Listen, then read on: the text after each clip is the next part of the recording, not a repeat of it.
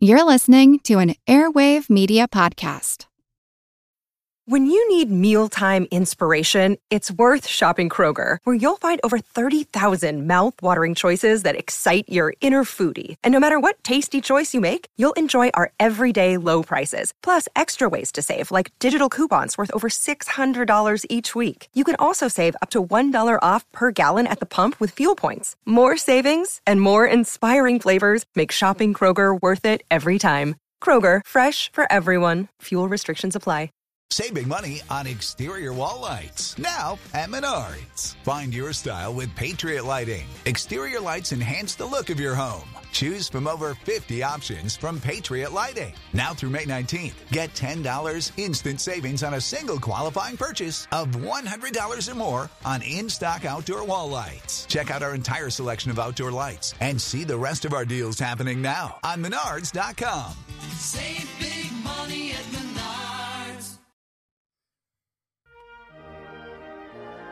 Welcome to the Age of Napoleon. Episode 83, The Chase. Thanks for joining me. Before we get started, I'll remind you once again that you can listen to this and all future episodes ad-free by pledging at least $2 a month on Patreon.com. I recently crunched the numbers, and only about 1 out of every 50 listeners contributes to Patreon. If you're one of them, thank you. If you're not, please think about chipping in. Patreon, not ad revenue, is what makes this show viable. So, if you believe in what I'm trying to do, please help me keep it going. I try to keep these types of announcements to a minimum. I don't particularly enjoy talking about this stuff, and I don't think it's what you guys tune in to listen to. So, you would be doing everyone a favor if you logged on to patreon.com/ageofnapoleon and signed up. If enough people do it, I will never have to make an announcement like this again, and we will all be better off. Anyway, we left off last time on October 20th, 1805. The War of the Third Coalition began in dramatic fashion. Napoleon pushed into Germany with lightning speed, trapping an Austrian army at the fortified city of Ulm and forcing it to surrender. It was a stunning demonstration of the capabilities of the Grande Armée, and a stunning display of incompetence by the Austrian army's commander, the unfortunate General Mack. This was a rude awakening for the entire coalition, but especially for General Mikhail Kutuzov, who was leading a column of roughly 38,000 Russian soldiers towards Ulm, with the intention of joining forces with Mack. Kutuzov had received nothing but encouraging reports from the Austrian forces at Ulm. Then, suddenly, without any warning, Mack himself appeared at Russian headquarters to announce that he had surrendered and almost his entire army was in French custody. Bonaparte's next move was obvious. He would try to keep up his momentum and envelop and destroy Kutuzov's column just as he had Mack's army. The Russians moved slower than the French, and would have to awkwardly redeploy to march back the way they came. So there was a real chance Napoleon would be successful. Kutuzov and his officers immediately went to work organizing a retreat. Meanwhile, to the west, Napoleon was consolidating his position and preparing to go after the Russians. In an official bulletin to his troops, he said, quote, "This Russian army, that the gold of England has transported from the ends of the earth, shall experience the same fate as those we have just defeated." End quote. On October 24th, Napoleon entered Munich, the capital of Bavaria, which had recently been retaken by French troops, after a brief Austrian occupation. He was greeted by massive cheering crowds. To most Bavarians, Napoleon was seen as a liberator. They knew that for centuries, the Austrians had dreamed of adding Bavaria to their empire. Now, by siding with Bonaparte, their country finally had the upper hand over their old enemies. The city of Munich shut down for 3 days while the people celebrated their deliverance from the Habsburgs. The campaign was going very well. However, every step forward weakened the Grande Armée. Bonaparte would enter the coming phase of the campaign with fewer troops at his disposal. This problem would become more acute as the campaign continued. Whenever the army advanced, they had to leave behind troops to garrison cities and towns in their rear, and guard their depots and supply routes. Napoleon also had to peel off several divisions to strike south into the Austrian province of Tyrol to secure his right flank. Furthermore, he had to leave an entire corps of the army at Ulm, just to manage all the Austrian prisoners. Bonaparte would also be up against a much more capable opponent. Kutuzov was nothing like Mach. In fact, he had been one of the loudest critics of Mach's strategy, and all his worst predictions had come true. After the death of the famous General Alexander Suvorov, Kutuzov was widely considered the best general in the Russian army. In the days after the disaster at Ulm, various Austrian units who had slipped out of Napoleon's trap were able to rally around Kutuzov's column, bringing his total number of troops to somewhere around 50,000. Still, the coalition forces were badly outnumbered and unprepared for a fight. If Napoleon caught them, there would be hell to pay. Kutuzov entrusted the rearguard to one of his most capable subordinates, Prince Pyotr Bagration, and prepared to run. This was somewhat complicated by another unexpected arrival at Russian headquarters, the Holy Roman Emperor Francis II of Austria. He was, as you might expect, deeply concerned about the course of the war, and wanted to exert some personal oversight, despite his near-total lack of military experience.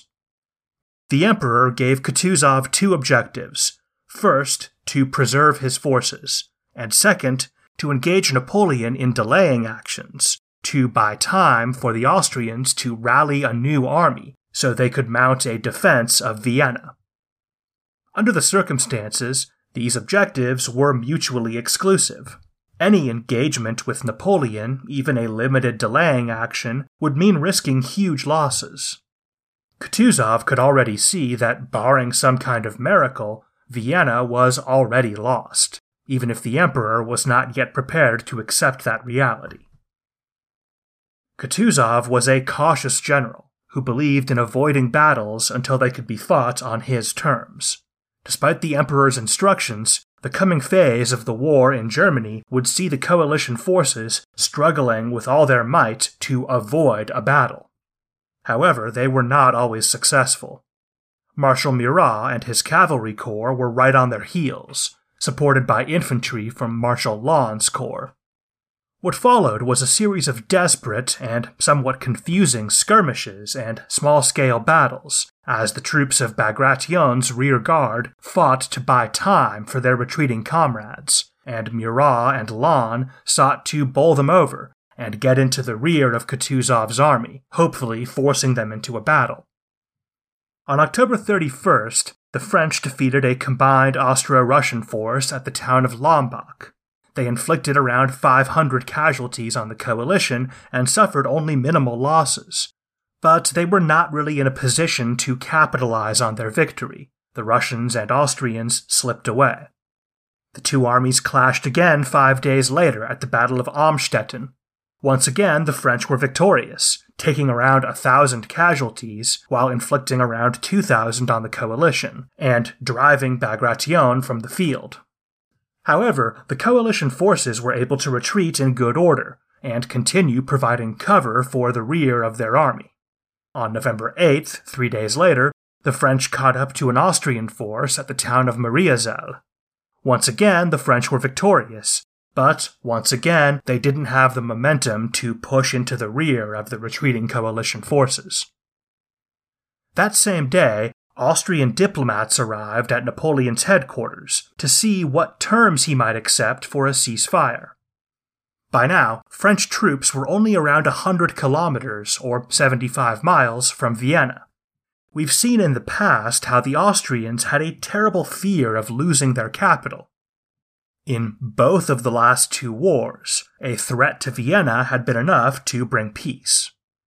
But Napoleon had little interest in stopping now. He told the Austrians that he would not even begin negotiations unless the province of Tyrol and all of Austrian-controlled Italy was immediately ceded to France. And those were just the preliminary demands. He still reserved the right to impose even more conditions on a ceasefire once negotiations started. He knew these demands were outrageous and would never be accepted. This was his way of saying no without actually saying no. Meanwhile, after more than 2 weeks of dodging the French, Kutuzov finally decided to fight. Clearly, the Grande Armée was determined to push as hard and fast as possible, to do anything to catch the coalition army. That desire for speed, above all else, could lead to recklessness, and Kutuzov hoped to capitalize on that.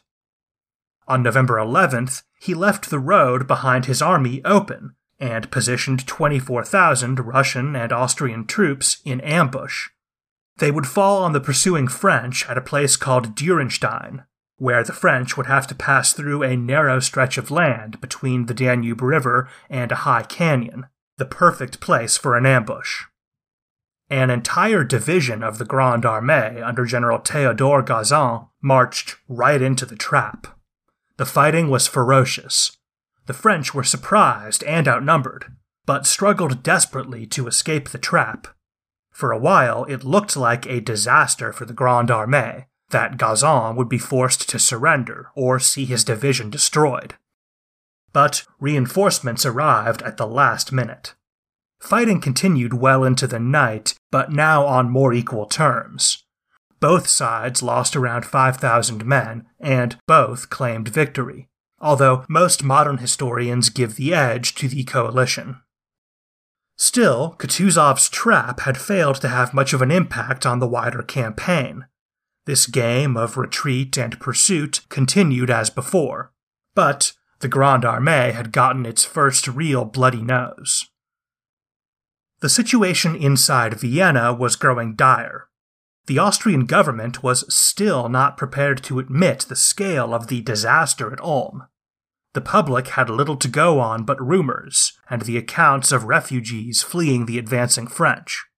In the absence of any official information, speculation ran rampant. There were efforts underway to evacuate the imperial government, but this was done in a panicked, haphazard manner, which only contributed to the growing atmosphere of anxiety and chaos. Some people stockpiled food, which led to massive price spikes. Others tried to flee the city, which choked the roads heading east. Violent press gangs of Austrian soldiers roamed the streets, abducting any young men they could find to serve in the militia.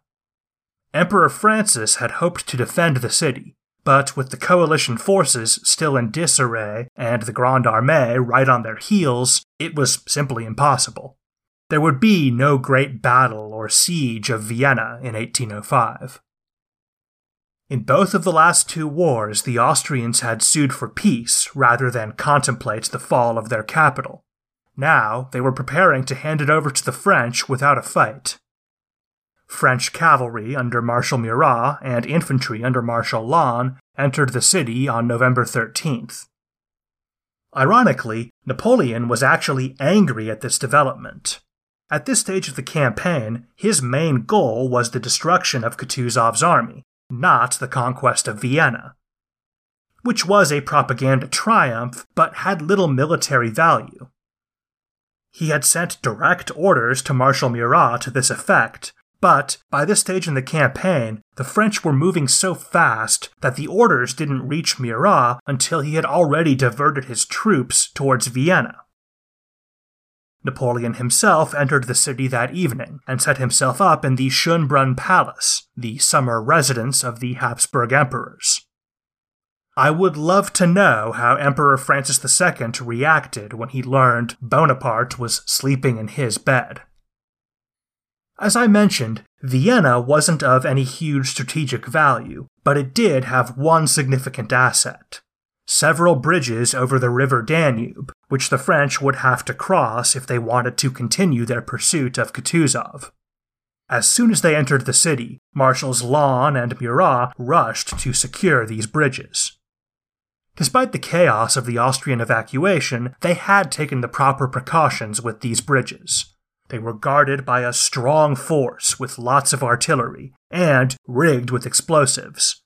The Austrians were prepared to hold these crossings as long as possible, then blow them up to deny them to the French. So perhaps there would be a battle in Vienna after all, but one of Napoleon's staff officers, General Henri Bertrand, had an idea. After arriving at the bridge with a small group of staff officers, Lannes gave orders for a battalion of grenadiers to rush to the scene, and Lannes, Murat, and General Bertrand gathered up their aides and prepared to walk towards the bridge.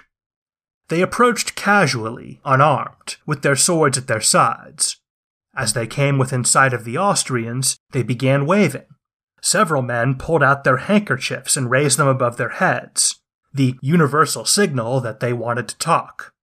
When the party was challenged by the Habsburg lookouts on the Vienna side of the bridge, they explained that a treaty had been negotiated, and France and Austria were now allies.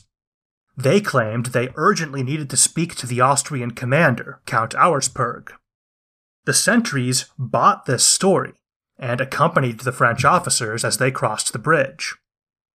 The gunners on the opposite bank had orders to fire on the French as soon as they appeared, but this didn't look much like an attack, and now the French entourage was mingled together with the Austrian sentries. Any concentrated artillery fire would have killed both groups indiscriminately. And so, Lannes, Murat, and Bertrand sauntered across this vital bridge, right in the face of the enemy.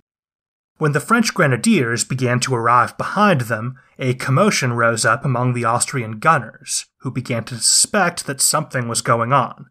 But Lannes was able to calm them down. Quote, "Why are these cannons pointed at us? Do you want to fight us? Come on, turn them around. We're friends." End quote. It seems unbelievable, but remember, only a few days earlier, Emperor Francis had sent diplomats to Napoleon to negotiate a ceasefire. This fact was widely known among both armies. The fact that those diplomats had rejected Napoleon's terms was not well known. And in the often bizarre world of early 19th century European great power diplomacy, the idea that Austria might switch sides and join Napoleon to fight the Russians, or possibly the Prussians, wasn't totally implausible. At the very least, this story was enough to confuse the situation. General Bertrand was taken to see Count Auersperg, while the rest of the party remained at the bridge. Auersperg demanded to see written proof that a treaty had been signed. Bertrand told him that he had none, and his word of honor would have to suffice. Apparently, this was enough to convince the Count. Meanwhile, back at the bridge, a suspicious Austrian sergeant actually lit the fuse to the explosives on the bridge, but Marshal Lannes noticed and ran over to snuff it out. He actually had the gall to reprimand the sergeant for attempting to destroy public property. On the Vienna side of the bridge, the French grenadiers were beginning to cross. Finally, an Austrian captain lost patience with this charade and shouted out, quote, "Gunners, fire, fire, the French are coming," end quote. His men began to stir, preparing to fire, but Lannes and one of Murat's staff officers grabbed the captain and stifled him. Confusion reigned, and without the encouragement of their officer, the Austrian troops hesitated. It seemed like this little scheme was about to fall apart, but at this key moment, Count Auersperg, the commander of the Austrian rearguard, arrived on the scene with General Bertrand, who had just managed to convince him of this ceasefire story. So, Auersperg ordered his men to stand down. Then, it was simply a matter of stalling as the French grenadiers advanced across the bridge. Auersperg protested, but did nothing to stop them. Once the grenadiers arrived on the far bank, they disarmed the gunners and removed the explosives. The bridge was taken without a shot fired. There would be no respite for the retreating coalition forces. Napoleon would cross that bridge and continue hounding them as they retreated northeast towards Bohemia, the modern-day Czech Republic. It had been only 3 weeks since the fall of Ulm.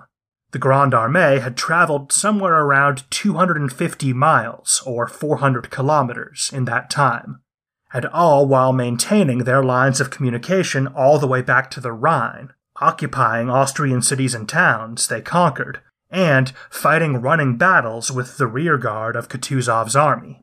This entire phase of the campaign had been a mad chase, and with the capture of the bridge at Vienna, the race would continue. On November 16th, Marshal Murat's cavalry encountered a strong Russian rearguard, anchored on good defensive ground at a place called Schöngräbern. Murat was under orders to attack at all costs, and under normal circumstances, he wasn't the type of general who needed to be told to act aggressively. He was faced with Prince Bagration's rearguard. The coalition had only around 7,000 men on the Schöngräbern heights, and Murat had over 20,000 in the vicinity. The Grande Armée had a golden opportunity to overwhelm this small force and finally get into the rear guard of Kutuzov's army to do some real damage. But Murat had outrun his reconnaissance, and he didn't have a good handle on the situation. He thought Kutuzov had turned around and deployed for a major battle, that these forces arrayed on the Schöngräbern heights were just the most visible component of the entire coalition army. Marshal Murat had the upper hand, but instead of attacking, he worried he'd just led his troops into a trap. He sent a messenger to Prince Bagration with a proposal for a temporary ceasefire. Bagration probably couldn't believe his luck and immediately agreed. He was outnumbered, and his only mission was to delay the French for as long as possible, so this was probably the best outcome from his perspective. When news of these developments reached Napoleon, he was furious. He immediately dashed off new orders to Murat. Quote, "I cannot find words to express my displeasure. You only command my vanguard, and have no right to agree to an armistice without my orders. You will cost me the fruits of a campaign. End the armistice at once and attack the enemy. March, destroy the Russian army. The Austrians let themselves be duped over the passage of the Vienna Bridge, and now you have let yourself be duped." End quote. Murat was one of Napoleon's closest friends, but he had such an outlandish character that it seems even his closest friend enjoyed taking him down a peg. Murat actually wrote Napoleon a letter complaining about the harsh tone of his orders. Quote, "The letter distressed me. Your Majesty shattered me, and I do not deserve such cruel treatment." End quote. Anyway, despite being shattered, upon receiving his orders, Murat immediately informed Bagration that the ceasefire would end at 5 p.m. that evening. But by now, nearly 3 days had passed, and the main body of the coalition army was out of danger. Still, the French attacked that evening, as Napoleon had instructed. Most of the battle took place at night. It was a confusing and terrifying engagement. In the darkness, there were several friendly fire incidents on both sides. It was back and forth for hours, but Murat's men finally succeeded in pushing the Russians off those heights. The French lost around 1,200 men, and the Russians lost more than twice that number, plus even more in pursuit. Of the 7,000 men of the rear guard, only 4,000 were able to rejoin Kutuzov's army. It has to be said, this probably would have been a devastating blow if it had been struck 3 days earlier. On paper, it was another defeat for the coalition, but Bagration had retreated in good order, and had managed to buy Kutuzov 3 days, so in the grand scheme of things, this was not such a bad outcome for the Allies. But it had been a close call. Once again, the coalition had been forced to leave behind valuable supplies and equipment, all of which was now in the hands of the French. They were even forced to leave behind the sick and wounded in their hospitals. By now, Kutuzov's men had marched all the way from their bases in modern-day Belarus and Ukraine into Western Austria, then back to the modern-day Austrian-Czech border, without any significant time for rest and recuperation. And this was winter in Central Europe.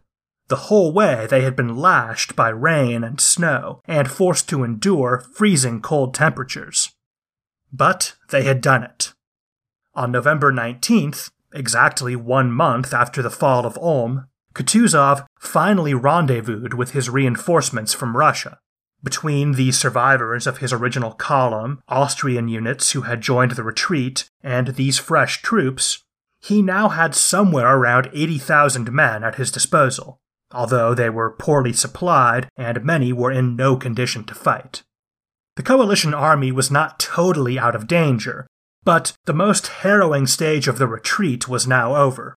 Napoleon had entered Germany with nearly 200,000 men, but he had been forced to peel off tens of thousands for various garrison duties and secondary objectives. So, at least on paper, the two forces were now of roughly equivalent size.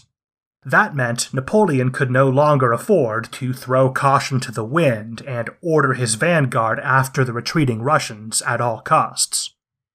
He had inflicted terrible losses on Kutuzov and occupied the Austrian heartland, but had failed to achieve his primary objective of forcing the retreating army into a major battle and destroying it. The preceding month had been hard on the Grande Armée as well, but they were much better off than the Russians. For starters, it's much better to be the army capturing supplies than it is to be the army leaving supplies behind. The French were also much better at moving quickly and living off the land, and their supply and logistics system far outclassed every other European army. Still, Napoleon was also looking for an opportunity to rest and reorganize, to prepare his men for the next phase of the war. The Great Chase was over. eBay Motors is here for the ride. Remember when you first saw the potential, and then through some elbow grease, fresh installs, and a whole lot of love, you transformed 100,000 miles and a body full of rust into a drive that's all your own. With over 122 million parts for your #1 ride or die, you can make sure your ride stays running smoothly. Brake kits, LED headlights, exhaust kits, turbochargers, bumpers, whatever your baby needs, eBay Motors has it. And with eBay Guaranteed Fit, it's guaranteed to fit your ride the first time, every time, or your money back. Plus, at these prices, you're burning rubber, not cash. Keep your ride or die alive at ebaymotors.com. Eligible items only, exclusions apply. We'll leave Napoleon and the Grande Armée there for the moment. There were a lot of things happening all at once in these last few momentous months of 1805, and we need to take a short look at the bigger picture.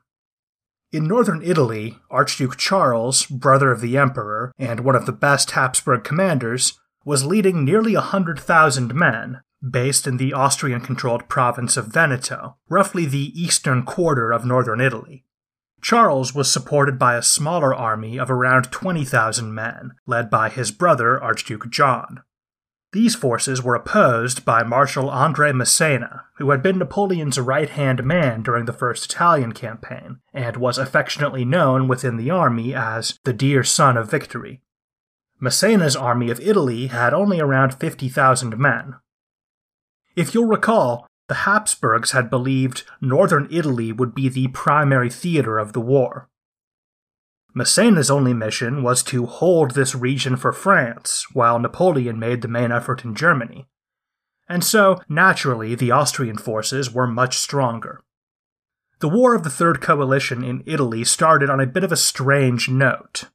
Archduke Charles had a plan for an offensive into French-controlled territory, and he put it into action at the outbreak of hostilities. However, he soon learned that Napoleon was in Germany with the bulk of the French army, and this information seems to have thrown him for a loop. Historians are divided on Archduke Charles. Some see him as one of the best commanders of his generation, maybe not at the very top tier with Napoleon and Wellington, but not far off. Others see him as a brilliant organizer and military theorist who had some serious drawbacks as a field commander, someone who was very valuable in the war ministry and on the general staff, but less so on the battlefield. In particular, he was sometimes overly cautious and could be rigid in his thinking. Perhaps this is why he hesitated. Other sources claim he was right to be cautious, that upon arriving in Italy, he discovered that his army was nowhere near ready to fight. In particular, it seems that some of his units were under strength. So the 2-to-1 advantage he enjoyed over Massena was actually mostly illusory, men who existed only on paper. British war subsidies were based on how many troops each coalition power put into the field, and it has been suggested that the Habsburgs may have fudged the numbers a little bit in Italy to trick their allies into giving them a little extra money. In any case, once he learned that Napoleon was on the march in Germany, Charles halted his offensive and asked Massena for a temporary ceasefire, until both sides could learn how the confrontation between Napoleon and Mack would play out. Obviously, Massena agreed. He was outnumbered, and his only mission was to hold off the Austrians, so a ceasefire suited him just fine. Charles was the one holding all the cards. The forces opposing his offensive were actually much weaker than his plans had anticipated, but instead of taking advantage, he waited. The way things turned out, the Grand Habsburg offensive into northern Italy was over before it really began. The news of General Mack's fiasco at Ulm changed everything. This is the point in the story where we began this episode, with Kutuzov's small army dangerously exposed, and no significant force standing between Napoleon and Vienna. Archduke Charles's duty was clear, to bring his army back to Austria as quickly as possible. At this stage, there was still some hope that if he moved fast enough, he might reach Vienna in time to mount a defense of the capital. So, what happened? As you can probably imagine, the first half of this episode would have played out very differently if there were around 100,000 Austrian troops imminently arriving from Italy on Napoleon's right flank. The story of how Archduke Charles and his men were prevented from playing any role in Napoleon's march on Vienna is one of the unsung chapters of the Napoleonic Wars. André Massena was known to complain that he didn't get enough credit for France's victories, and he may have had a point. In any case, after the fall of Ulm, Massena's mission changed too. He and his army had to prevent Archduke Charles from retreating, to give Napoleon a free hand to occupy the Habsburg heartland and hopefully chase down Kutuzov. Archduke Charles knew he had no shot at retreating to Austria in time as long as he and his men were harassed by Massena and the army of Italy. Charles would have to deliver a decisive blow in Italy to buy time for his army to retreat. Charles knew Massena would attack. Even though the French were outnumbered, they would be compelled by their need to delay his retreat, and so he planned to find favorable defensive ground and lure Massena into a dangerous frontal assault, which Charles hoped would damage the army of Italy so badly that he would then be free to redeploy his army into Austria without any interference from Massena. The Archduke decided to make his stand near a place called Caldiero. He placed his army along a high ridgeline and dared the French to attack. He knew Massena had to fight, and would have no choice but to send his outnumbered army up those heights, directly into the cannons and muskets of the Habsburg defensive line. The Battle of Caldiero is one of the most poorly understood engagements I've encountered doing this show. There is not much information about this battle, and a lot of it is contradictory. I can't say for certain how many men took part, or how many became casualties. There isn't even agreement on when exactly the battle took place, or how many days it lasted. So I'll do my best to focus on areas where the various narratives agree. At some point in the waning days of October 1805, the two armies met outside Caldiero. Massena planned to throw the enemy off balance with a flanking maneuver, then push their center with a frontal attack. Threatened from two directions, the Austrians would hopefully be forced to retreat off those commanding heights. It was a sound strategy. You might recall that Napoleon had used similar plans on several occasions. But Archduke Charles surprised everyone by ordering a very uncharacteristic, aggressive attack right into the French center. The Austrians had the numbers, and Massena's forces were divided in preparation for the flanking maneuver. The Habsburg forces swept down from the ridge and achieved some success, but were eventually held and beaten back. Massena did not want the Austrians to re-establish themselves on those good positions on the ridge, so he ordered an aggressive pursuit right on the heels of the retreating Habsburg troops. It worked. The French chased the retreating Austrians all the way up the ridge and past their starting positions, and were able to seize some good ground on the heights and the village of Caldiero. But Archduke Charles was far from beaten. He rallied his men for a counterattack of his own, and they were able to stop the French and push them back in some places. The battle continued this way for some time, a seesaw of attack and counterattack as the two armies struggled for control over the all-important heights and the defensible buildings of the village of Caldiero. As I said, there is some disagreement over how long this cycle continued, but all accounts agree the fighting was intense, and casualties were heavy on both sides. The combat only stopped when it became too dark to continue, and Archduke Charles decided to slip away under cover of darkness. Most sources agree this happened after the first day of battle, but others claim it was the second or even the third. Despite the intensity of the fighting, it was not decisive. Neither side had gained a clear advantage. Different sources give wildly different estimates of casualties, but it seems both sides suffered almost equally, with perhaps slightly more casualties on the Austrian side. As is often the case, the Austrians actually suffered more losses the day after Caldiero than in the battle itself, when a large part of the Archduke's rearguard was trapped and forced to surrender, netting around 5,000 prisoners. Historians are all over the map on the question of who won the Battle of Caldiero. Many consider it a draw, which is understandable because at the conclusion of the battle, both of the armies were still in good order and neither general had totally succeeded in fulfilling his objectives. Others claim Archduke Charles was victorious. Despite suffering worse casualties than the French, his troops held firm, and he retreated from the field under his own initiative, not because he was forced to by the French. He had failed to achieve his main objective of crippling Massena's army, but most of his troops were able to retreat into Austria eventually. Others claim Massena won the battle. The Austrian army was larger than the army of Italy and held good positions, but Massena had inflicted severe casualties on them, and at the end of the struggle, his troops held the field and the Habsburgs were in retreat. Furthermore, Archduke Charles had failed to secure the breathing space he needed for a quick retreat. After Caldiero, Massena was able to hound the retreating Austrians at every step, force them to deploy a rearguard, and keep their forces concentrated.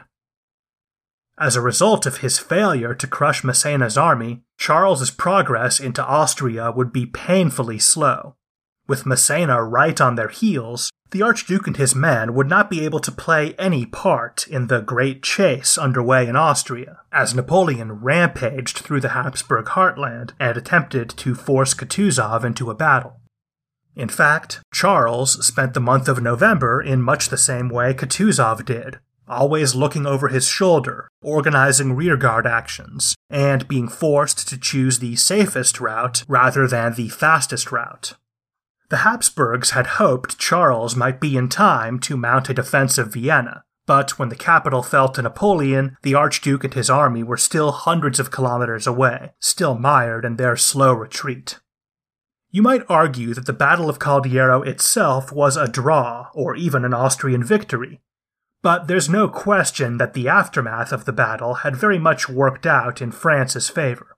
Massena may have failed to win a clear triumph on the battlefield, but, as always, he had done what Napoleon needed him to do.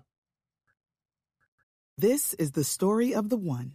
As head of maintenance at a concert hall, he knows the show must always go on. That's why he works behind the scenes, ensuring every light is working, the HVAC is humming, and his facility shines. With Grainger's supplies and solutions for every challenge he faces, plus 24/7 customer support, his venue never misses a beat.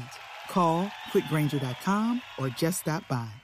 Grainger, for the ones who get it done. So, that brings us up to date with Italy. But we're still nowhere near done. These closing months of 1805 were momentous. There were a lot of things happening all at once. We haven't even mentioned the climactic sea battle, which occurred on October 21st off the coast of Cape Trafalgar in Spain. But that will have to wait for another episode. For now, we have to move on to look at the wider geopolitical situation, in particular with regard to Prussia. The fate of the entire continent hung in the balance, and yet, one of the great powers was still sitting on the sidelines, refusing to play any role.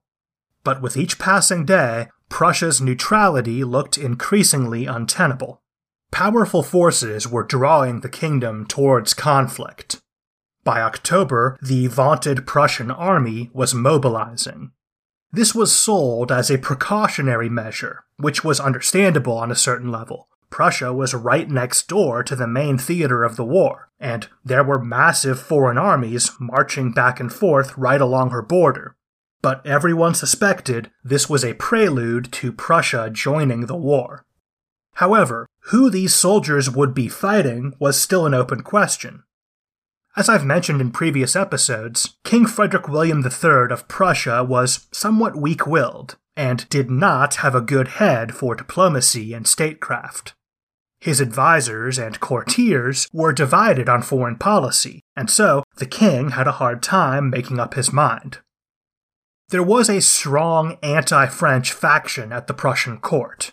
They felt that all other geopolitical considerations had to be put aside until Napoleon was stopped. With the occupation of Hanover, French troops were right on Prussia's doorstep.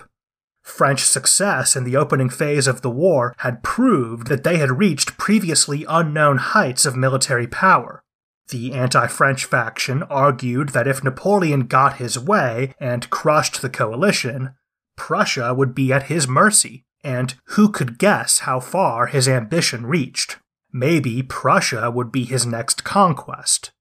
And so, they argued, better to unite with the coalition now, when there was still some chance of success, than risk facing Bonaparte and his Grande Armée alone.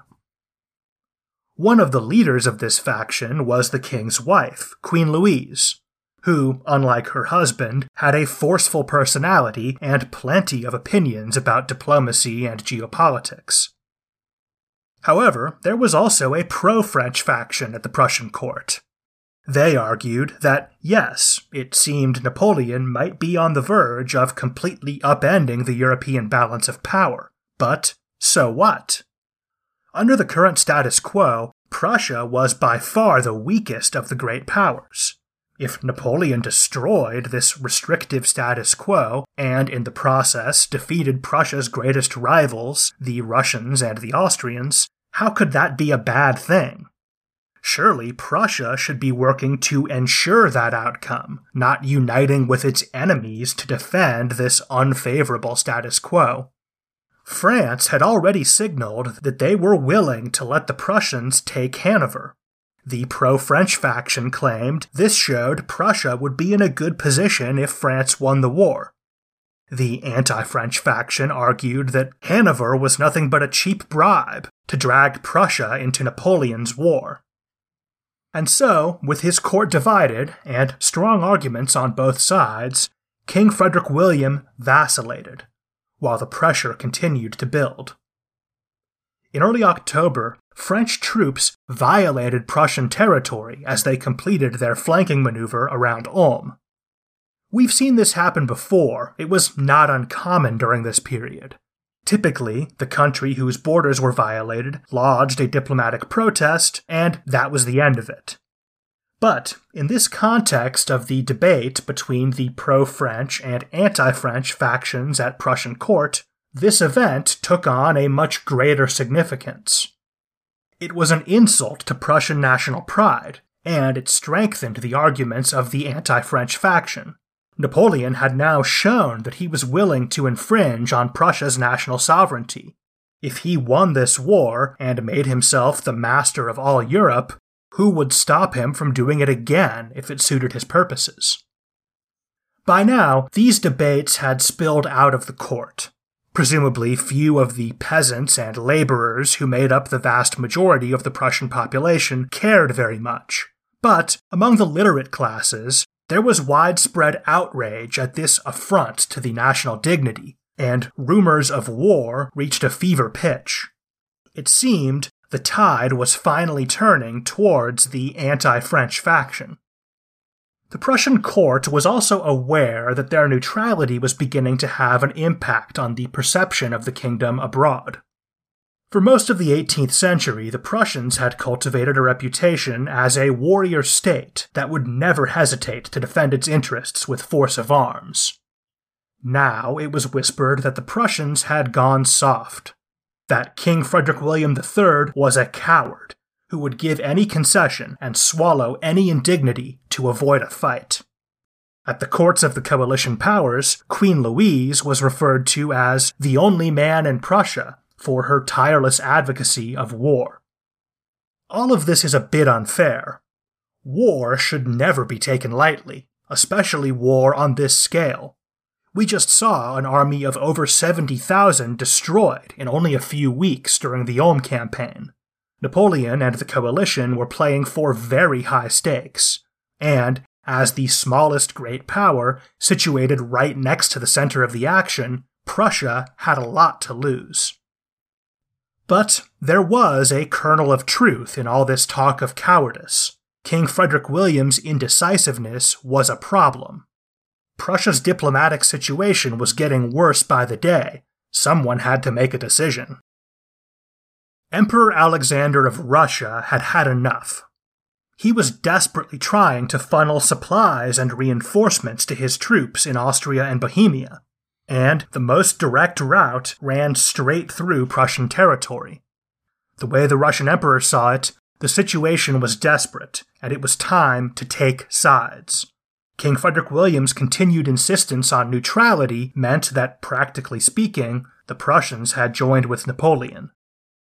Alexander ordered his troops to march to the Prussian border and demand passage through Prussian territory.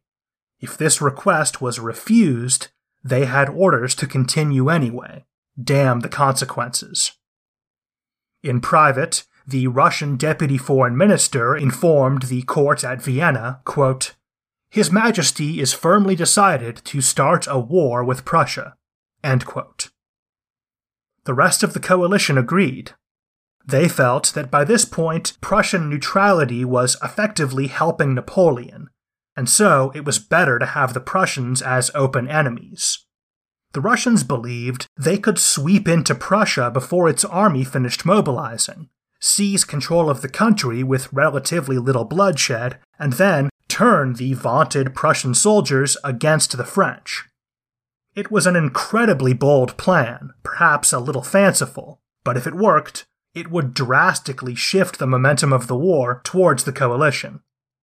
Everyone was braced for a confrontation, but when those Russian troops arrived at the border, the Prussians surprised everyone by agreeing to let them pass peacefully into Bohemia. As it turned out, the coalition diplomats had underestimated the level of anger in Berlin at Napoleon's violation of the Prussian border. The Prussians were eager to get back at the French, and lending a hand to their enemies was a perfect way to do it. Emperor Alexander was forced to re-examine his assumptions. Perhaps there was still a chance to bring the Prussians into the coalition peacefully. He had already made up his mind to go to Bohemia himself to oversee his forces in the field, but he decided to make a pit stop in Prussia to make an appeal to the king face to face. Alexander arrived in Berlin with all the pomp and circumstance due to a visiting head of state, bands and parades and balls. A bit ironic, given that only a few weeks earlier he had been planning to enter the city as a conqueror. Still, he was somewhat disappointed. He thought that with the growing anti-French mood at the Prussian court and the recent decision to allow Russian troops through the country, King Frederick William was finally ready to join the war. But as it turned out, although Frederick William had decided on a pro-coalition foreign policy and was mobilizing his armies, he was still not ready to begin hostilities. Frederick William and Queen Louise took the Russian emperor to visit the tomb of Frederick the Great in Potsdam, and it was here, at this emotionally charged location, that Alexander made his final pitch to the Prussian king. We don't know exactly what was said at this meeting, but it's inherently very dramatic, and it's been fictionalized many times ever since. We can assume that Alexander invoked the memory of Frederick William's famous uncle, Frederick the Great, and begged him to stand up for the national honor and put Prussia's fate in the hands of her army once again, just as Frederick had done a generation earlier. According to some sources, the two monarchs placed their hands on the sarcophagus of the great king and swore an oath. King Frederick William III had finally committed his country to war. But not just yet. Frederick William wanted to make one last try for peace. And besides, the Prussian army was not yet ready for combat. Many units were still mobilizing, and many that were already in the field had been deployed along the Russian border, and would have to march all the way across the country to face the French. So, Alexander did fall short of his goal of producing a Prussian declaration of war, but he got the next best thing. The two monarchs signed the Potsdam Agreement, which committed the Prussians to send an ultimatum to Napoleon. The French would have 1 month to officially accept the pre-war borders and agree to Prussian mediation of the war. If they did not, Prussia would join the coalition and declare war on France. Prussia joining the war would be a massive complication for Napoleon, to put it mildly.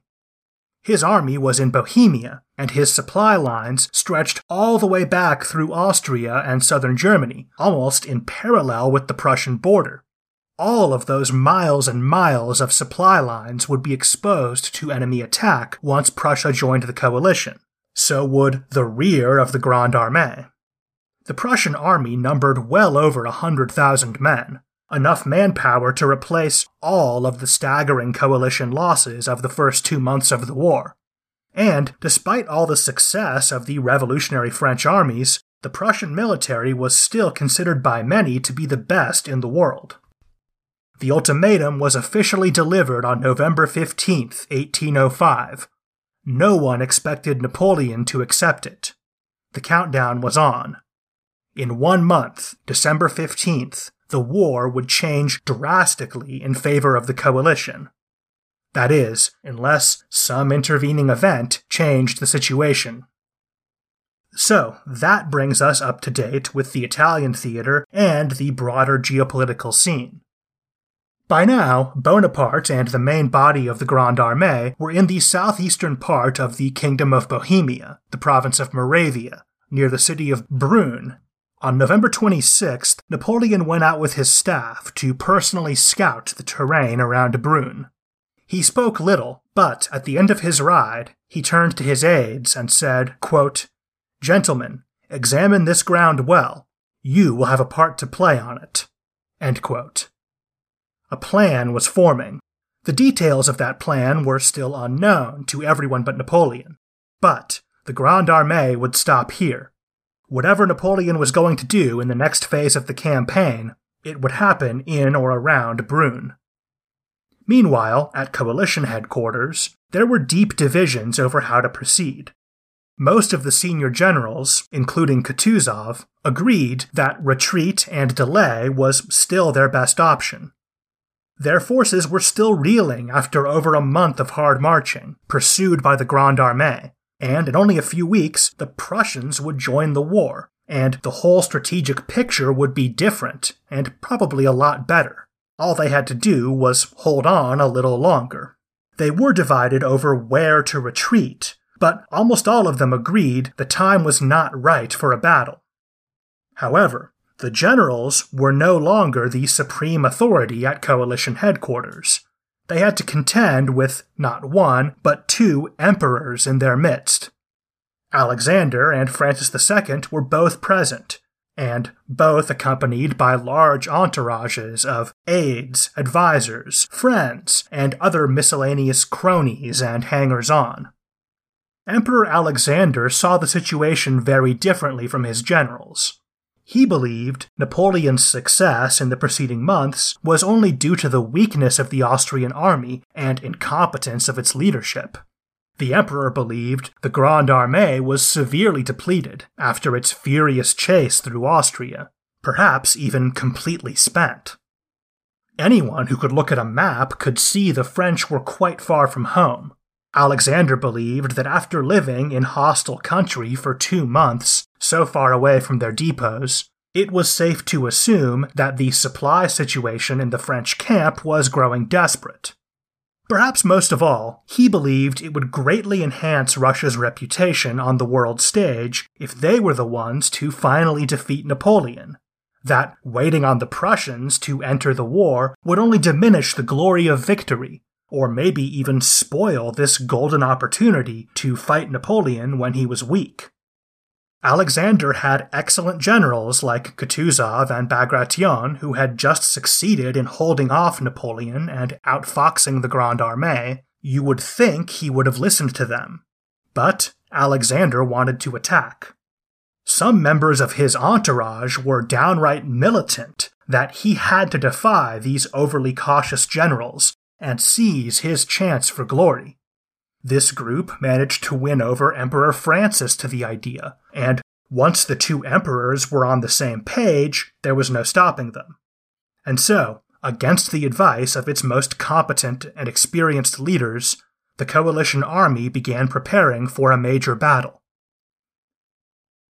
Napoleon was eager to play along. He did his best to present an image of weakness, hiding the size and condition of his army as best he could. He even opened negotiations with the coalition, careful to give the impression that he was anxious and eager to avoid a fight. Napoleon walked out to the outposts of the Grande Armée to personally meet with one of Alexander's close aides in the no-man's land between the two armies. They spoke for quite some time, but obviously these negotiations went nowhere. Neither man actually had any intention of reaching an agreement. Eventually, Bonaparte grew tired of this back and forth, and said, quote, "Well then, we shall fight," end quote, and turned around and walked back to the French lines. For the next week, there were small-scale skirmishes as the two armies got into position for a major engagement. On November 29th, Austrian cavalry captured a small town just beyond the French lines. Today it is known as Slavkov, but in Napoleon's day it was generally known by its German name, Austerlitz. The whole countryside was alive with soldiers, as both armies concentrated all their forces for the battle everyone knew was coming. Napoleon was able to bring in 2 more divisions from Austria, just in the nick of time. The coalition believed they would be entering the coming battle with a clear numerical advantage. In fact, the two armies would be almost evenly matched. By December 1st, the two armies were quite close, and their preparations were complete. Napoleon released a declaration to the Grande Armée, quote, "This victory will finish our campaign. Then, the peace that I will make will be worthy of my people, of you, and of me." End quote. He was calling his shot. Not only was Napoleon sure he would win the coming battle, he was sure it would be decisive, that he could win the war in a single stroke. And he would have to. It was now 2 weeks before the Prussian ultimatum expired, and King Frederick William finally joined the war. That night, Napoleon walked through the camps of the Grande Armée. As they saw him pass, the men lit torches and began to cheer. Someone realized what day it was and shouted out, quote, "It's the anniversary of the coronation! Long live the Emperor!" End quote. And he was right. It was after midnight, December 2nd. At that exact moment a year ago, the workers were busy inside Notre Dame preparing for the ceremony in the morning. The battle would be fought 1 year to the day after Bonaparte put the crown on his head. Hearing this cry, the troops became nearly ecstatic. The night before the battle that would decide his fate, on the anniversary of the most important day of his life, this great man had chosen to spend his time walking among the common soldiers. Soon, the whole French line was lit up with torches, and cries of "Long live the Emperor" echoed for miles as tens of thousands of men raised their voices all at once. Apparently, Napoleon was quite moved and spent a long time wandering through the camps, receiving this adulation and raising the men's spirits for what was sure to be a hellish day tomorrow. Napoleon said to one of his aides, quote, "This is the finest evening of my life, but I regret to think that I will lose a great many of those brave fellows." End quote. The coalition lookouts, only a short distance away, were understandably alarmed by this display and reported it up the chain of command. At coalition headquarters, they convinced themselves that all this noise was probably just the sound of retreat, that Napoleon would slip away in the night, rather than face battle against a superior enemy. But you have to wonder, seeing the glow of tens of thousands of torches, and hearing the Grande Armée shouting out their devotion to the Emperor, maybe at least a few people in the coalition camp wondered if they had made a terrible mistake. Their entire plan for the upcoming battle was predicated on the idea that the Grande Armée was weak and depleted. On the night of December 1st, it certainly didn't look weak or depleted. Only time would tell. In the morning, on the anniversary of the coronation, everything would be on the line. And we'll leave things there for now. Next episode, Austerlitz, one of the greatest battles in history. Until then, thanks for listening.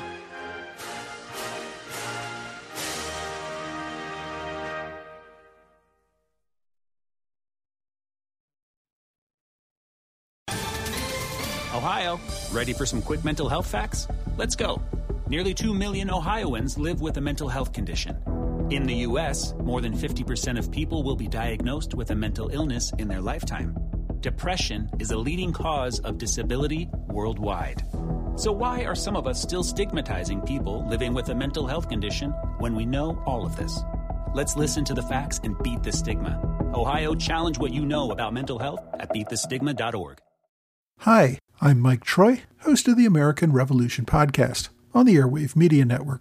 This podcast is the origin story of the United States, how we went from colonies ruled by a king to the democratic republic that we have today.